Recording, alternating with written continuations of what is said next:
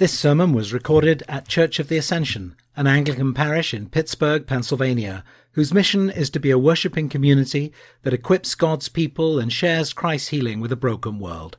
For more information, please visit ascensionpittsburgh.org. Let us pray. Almighty Father, giver of good gifts, fill us afresh with your grace and love, that we may live lives worthy of your calling. Clothe us with your Son, our Lord Jesus Christ, through the power of the Holy Spirit. Amen.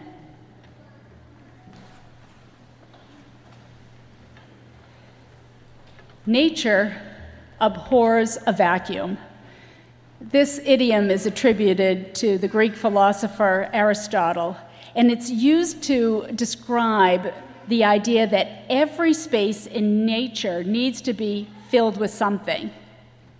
Gardeners know this. If you leave a plot of land open and unfilled, weeds or other plants will creep in and fill the void. Human nature also abhors a vacuum. Think of what happens when there is a real or a perceived lack of information. What a strong pull there is for people to make stuff up. Stories and myths creep in. Anything to fill the information void. As we turn to our passage in Ephesians this morning, we'll see that Paul leaves no room for such a vacuum. When he calls the church to get rid of their old ways, he immediately follows up with a challenge to put on something new, a new life in Christ. He offers grace-filled alternatives, not legalism. As Father Jonathan pointed out last week, grace is unearned, undeserved, and unmerited favor. It's the antithesis to legalism that says, do better, try harder. As Christians begin to reorder their lives in response to God's call, the natural pull to self-improvement, self-actualization, self-reliance is real, but it is not helpful. We need grace. Father Jonathan also unpacked for us the meaning of the word worthy. Worthy comes from a root word for scales. Paul uses these scales to measure a life lived in balance, a life worthy of the calling, a life lived in balance with God's calling on one hand and our response to God's call on the other. Call and response, two sides of the scale. Not comparison with others, not comparison with human potential. Rather, when God's calling and our lives are in balance, then we're on our way to living a life worthy of the calling that we have received. For the Ephesians church, this means living differently than how they had once lived. I want to focus in on verse 22 to 24 in this morning's reading. Paul reminds them who they were and who they are in Jesus, who they're becoming. He writes, "You were taught to put away your former way of life, your old self, corrupt and deluded by its lusts, and to be renewed in the spirit of your minds, and to clothe yourselves with the new self, created according to the likeness of God in true righteousness and holiness." The measure of a new life in Jesus is the likeness of God in true righteousness and holiness. This is a high calling, a calling that is absolutely dependent on the Holy Spirit's empowerment in order to live into it. As we consider this week's passage, Paul gets really practical and super specific. He moves the listeners from theory to practice, from ideas to application, from right thinking, orthodoxy, to right behaving, right action, orthopraxy. I want to narrow even further this morning's reading to verses 25 to the end of the reading. In these brief 10 verses, Paul shows what God's grace looks like when applied to concrete, real-life applications.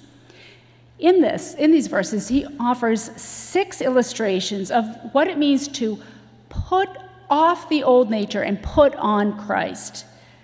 What each of these situations have in common is that they concern relationship. Becoming holy as God is holy doesn't happen in a vacuum. It happens in community. It happens when we interact with others.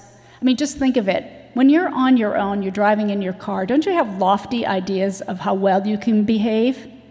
And then you drive into a parking lot and there's no spot. It's community that our real life is lived out and proved. In each instance, Paul is balancing a negative prohibition with a positive command. Stop doing this, instead, do that. Paul knows that it's not enough to merely stop corrosive behavior. To do so would leave a vacuum, and as we know, nature abhors a vacuum. Instead, Paul shows that old conduct must be replaced with new and wholesome conduct. He not only tells them what the alternative behavior is, but he also explains how these new behaviors benefit the community, benefit life together. Paul ties belief and behavior together.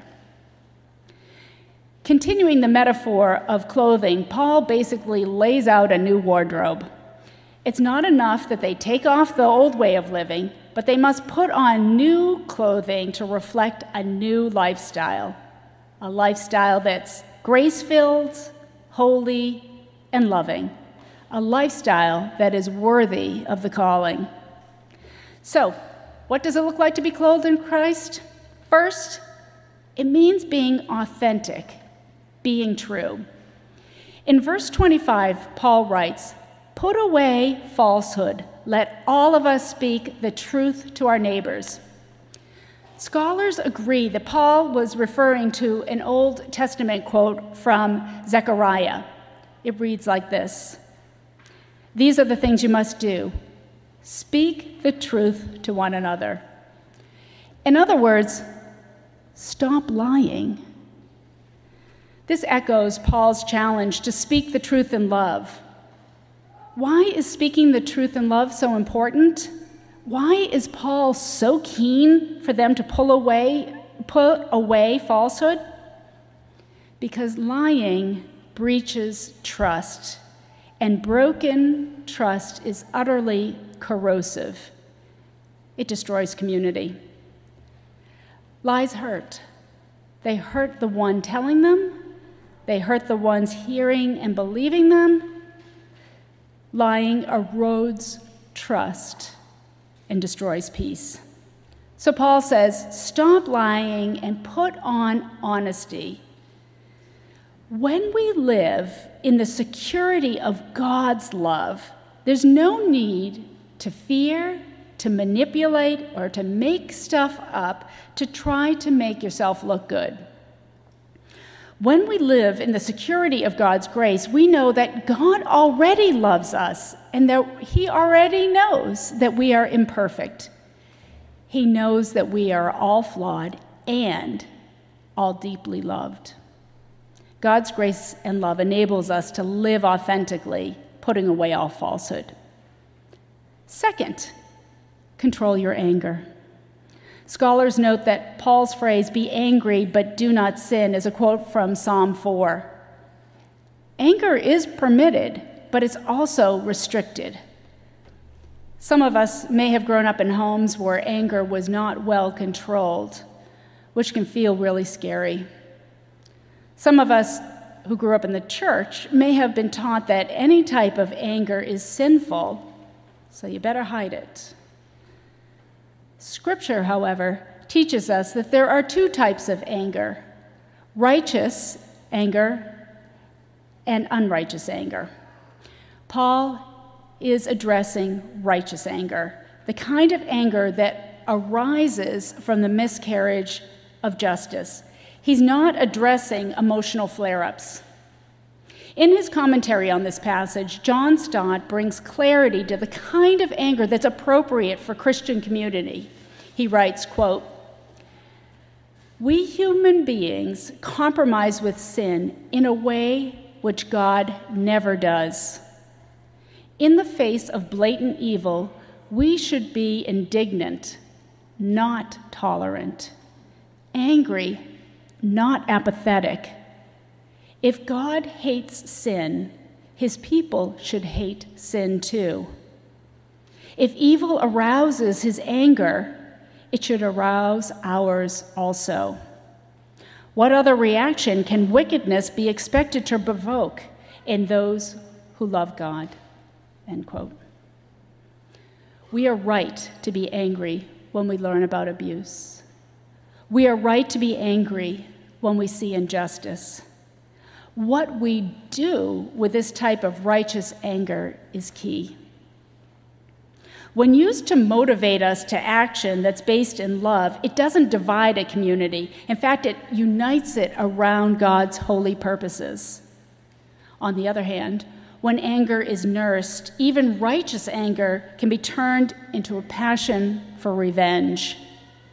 When anger is out of control, it gives the devil room to further inflame revenge and provoke evil thoughts about how to settle a score or take justice into one's own hands.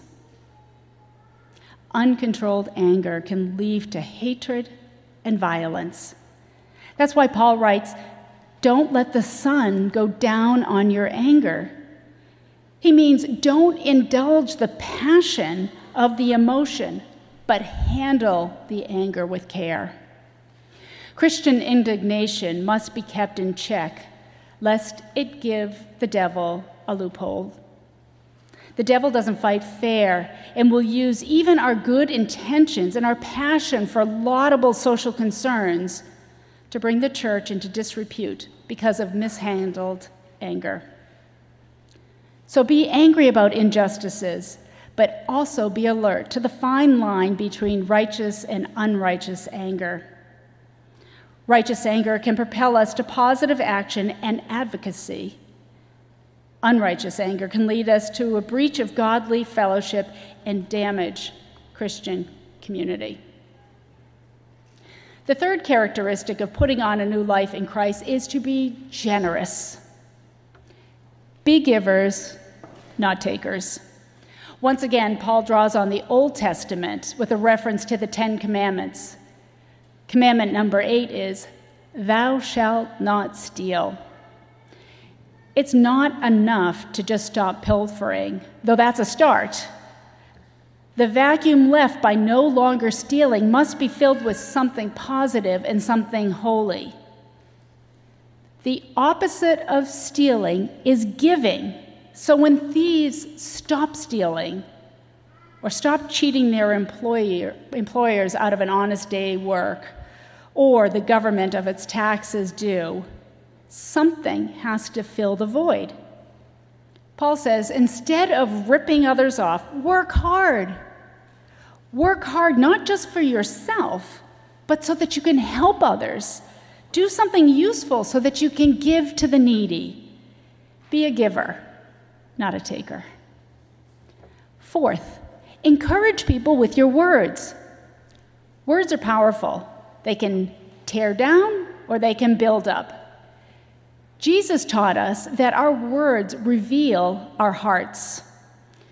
He said, "What comes out of the mouth proceeds from the heart." And it's out of the abundance of the heart that the mouth speaks. In other words, our words reveal our hearts. I wonder if Paul were addressing a 21st century audience like us, might he have written, "Let no evil talk come out of your mouth or leap off of your keyboards"? Outrage culture rewards and celebrates anger and evil talk. The more rotten, nasty, and vulgar the language, the more hits and likes ragers seem to get. Reinforcement and reward for such damaging behavior is the direct opposite to God's calling to build each other up in love. The metaphorical clothing of rotten speech must come off, and as new creations in Christ, the standard for conversation is love.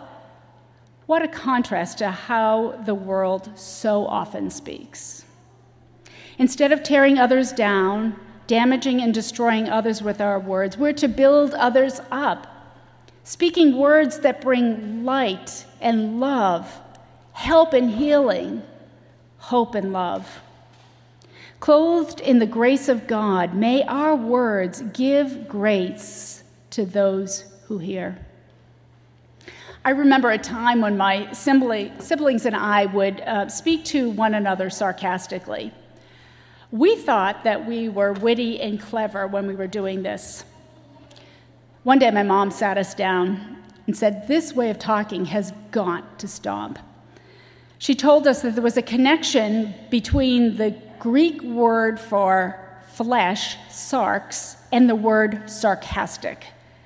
Our sarcastic words were metaphorically tearing the flesh of our brothers and sisters. Rather than being witty, our words were biting and harmful. I've never forgotten that vivid image of tearing my brothers and sisters' flesh with my words. We stopped. Not perfectly, but with encouragement and grace, our mom taught us to use our words to build up and not to tear down. What about you? Do your words encourage goodness in others? Do they bring blessing? Do they build up the hearer's character? Foul, degrading language, lying, stealing, and out-of-control anger grieves the Holy Spirit. It's really like a character assassination on God's Holy Spirit, because these behaviors don't represent or reflect the loving nature of God. They're at cross purposes to the work of the Holy Spirit, who seeks to indwell the life of the believer with the life of Christ. By the grace of God and in the power of the Holy Spirit, Paul says, put these off. How?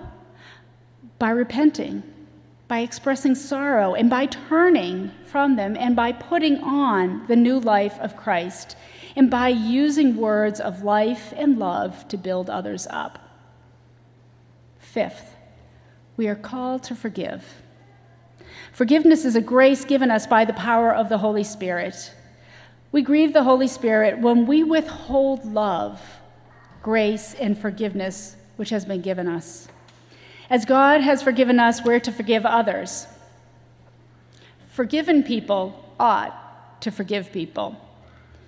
When we take off the old life of bitterness, anger, wrangling, slander, and malice, the new garments of God's new life must be put on.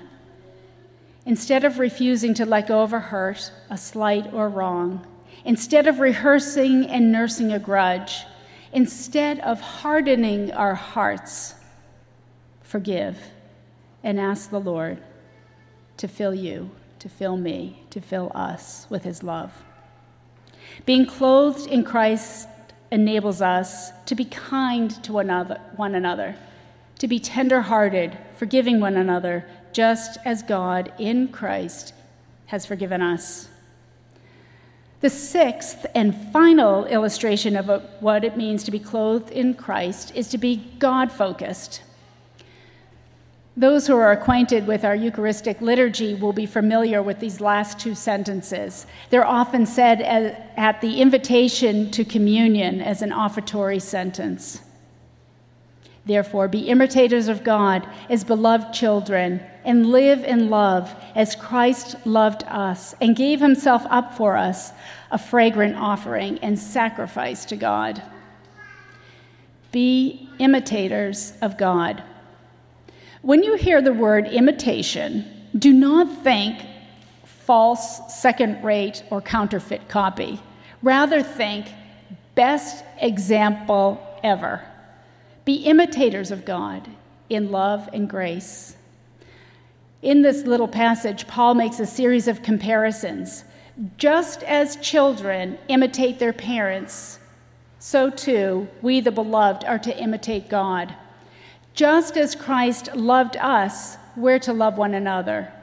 Just as Christ gave himself up, so we are to give ourselves sacrificially for the benefit of others. Loving well means seeing others as equally important. It means giving ourselves in the service to others for their benefit. This is what Jesus did.